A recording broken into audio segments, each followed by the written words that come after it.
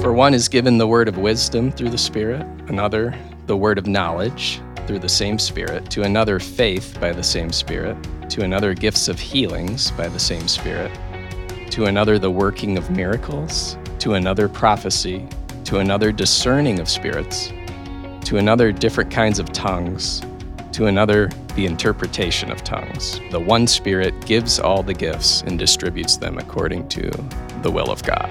And I think we have a responsibility to use the gifts God has given us, to be a faithful steward of those gifts, because there's a reason that He gave them to us. It's for His glory, to build up His church. Welcome, everyone, to episode 112, Renew Your Mind. With us today, we have Senior Pastor Paul Gruenberg. We have retired Pastor Barry Sweet. We also have Youth and Family Director Jeremy Theroux, and myself, Dana Hall, as the moderator. So the last few weeks, we've been listening to Jason Jimenez's speaking events that we had during our spiritual weekend. And so we feel like we need to refresh everyone's memory where we left off on the Holy Spirit. And that was on episode 107. And we had talked about, mostly we ended there talking about the fruits of the Holy Spirit. And then we talked about trying to understand the differences between the fruits and the gifts of the Holy Spirit. So can we refresh our memories as to what the differences are? And I will just throw it out to the group. Yes, thanks, Dana. Where we left off last time, we spoke on, the difference between the fruit of the Holy Spirit and the gifts of the Holy Spirit. And what we mentioned was one way that you might think about that is that the fruit of the Spirit has to do with a person's character. And it's a way of really showing who a person is on the inside. So their character, what is that person like? That person is so loving. That person has such peace, or they're very patient, they're very kind. And fruit doesn't start its life as a fully grown, ripened piece of fruit right away. It starts as a seed and it has to grow.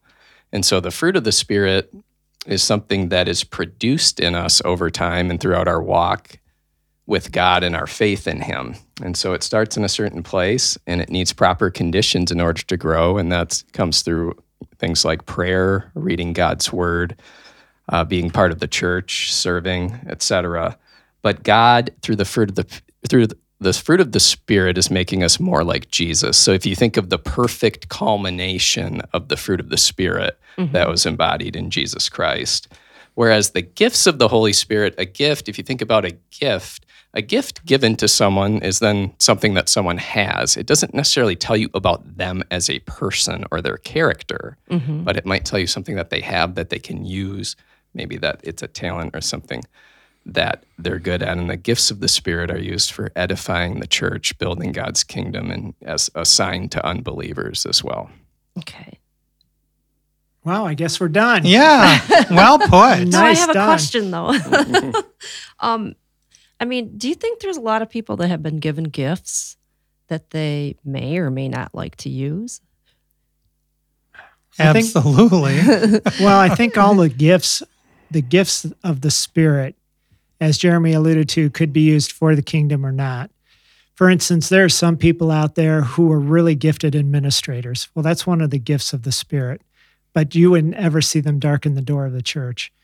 There are teachers, people who are just gifted teachers, but they would never teach about God or teach from the Bible.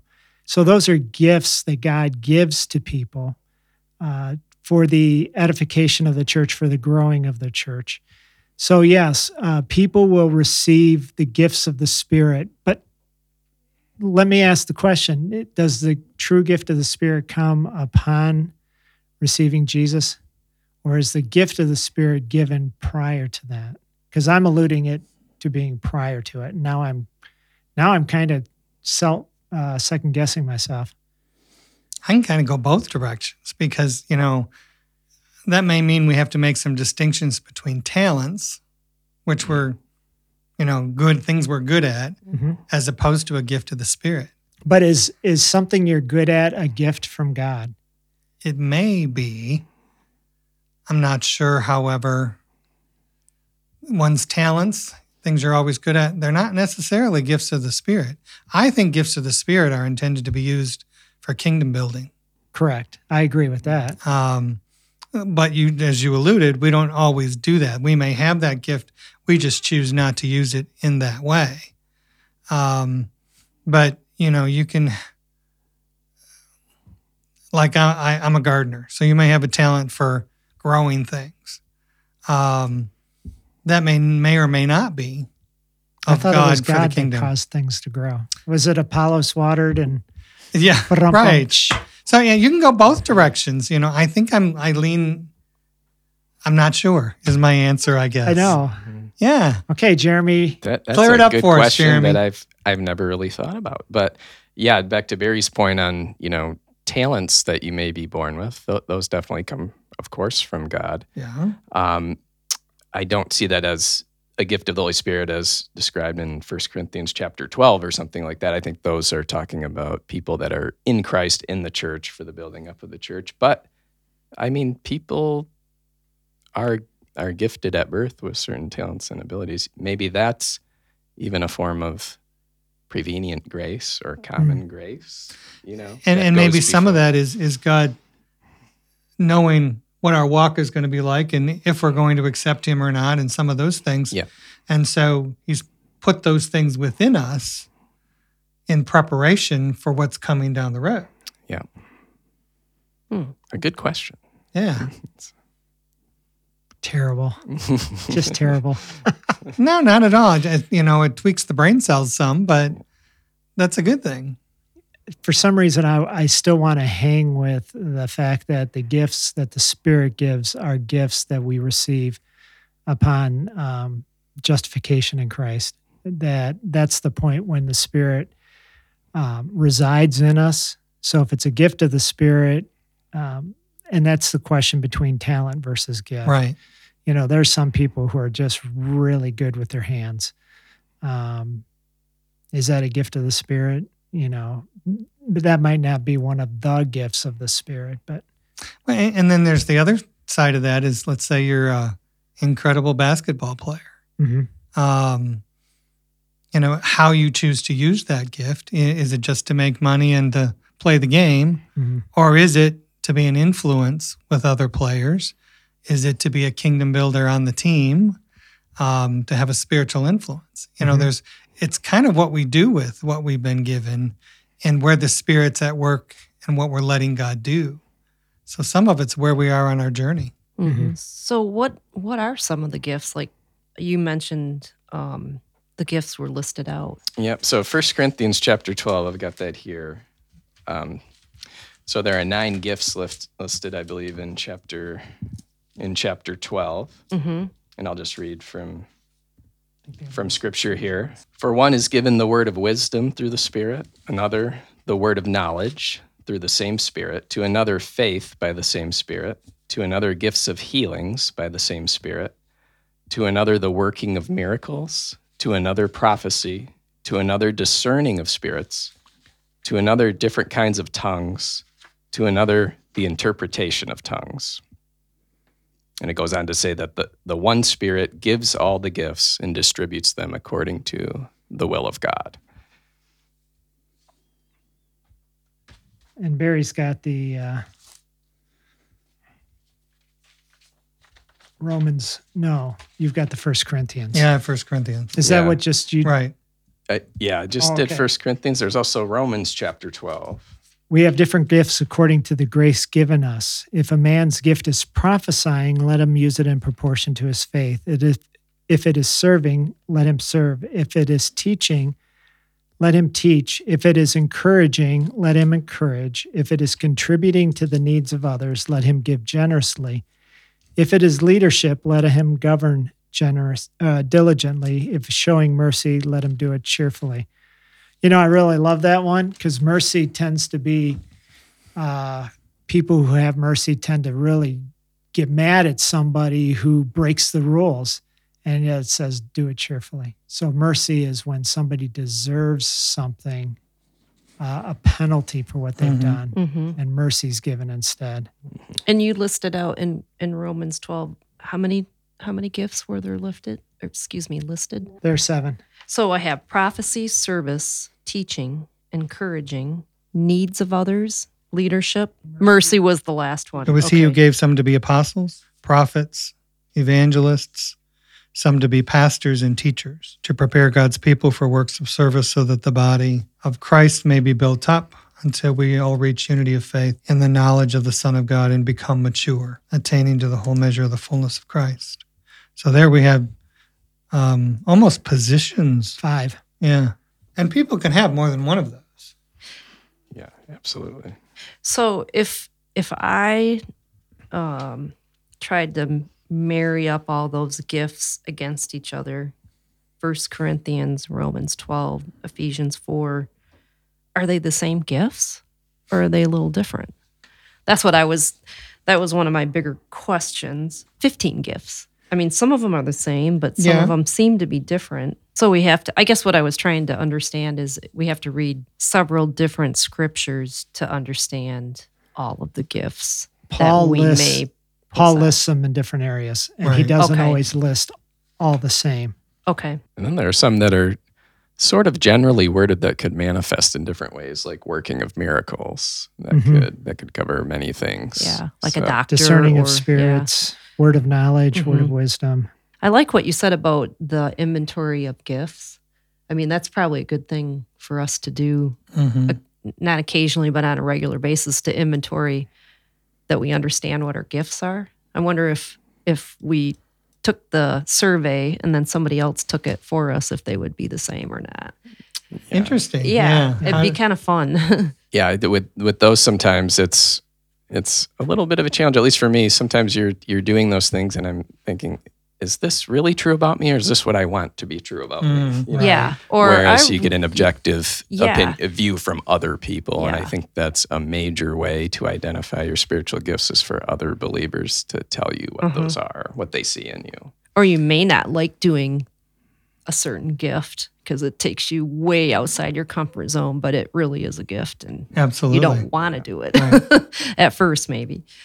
But so how do we figure out our gifts that we have? Well, you certainly can take an inventory, and as Jeremy is saying or suggesting, other people will affirm the gifts that they see that you have. So when I took the inventory, my number one gift was as an encourager. I'm a Barnabas. I encourage people.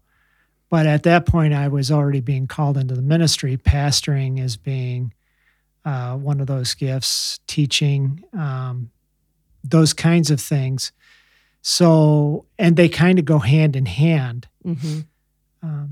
So other people affirmed some of those things. And sometimes they emerge later in your life. For me, my ability to share faith and to be an evangelist showed up on the mission field.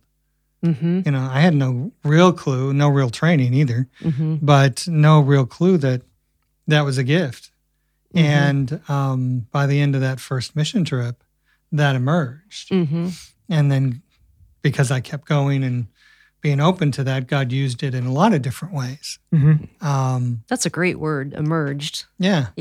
So sometimes gifts emerged. Yeah, and the Holy Spirit, as Scripture tells us, distributes gifts as He wills. So that could be at the moment of your justification. That could be years later that God decides to give you a gift of prophecy for the church. And so, yeah, I agree with Barry. It's not necessarily you get them all at once when you're saved by Christ, and that's what you have. So it could be at any time.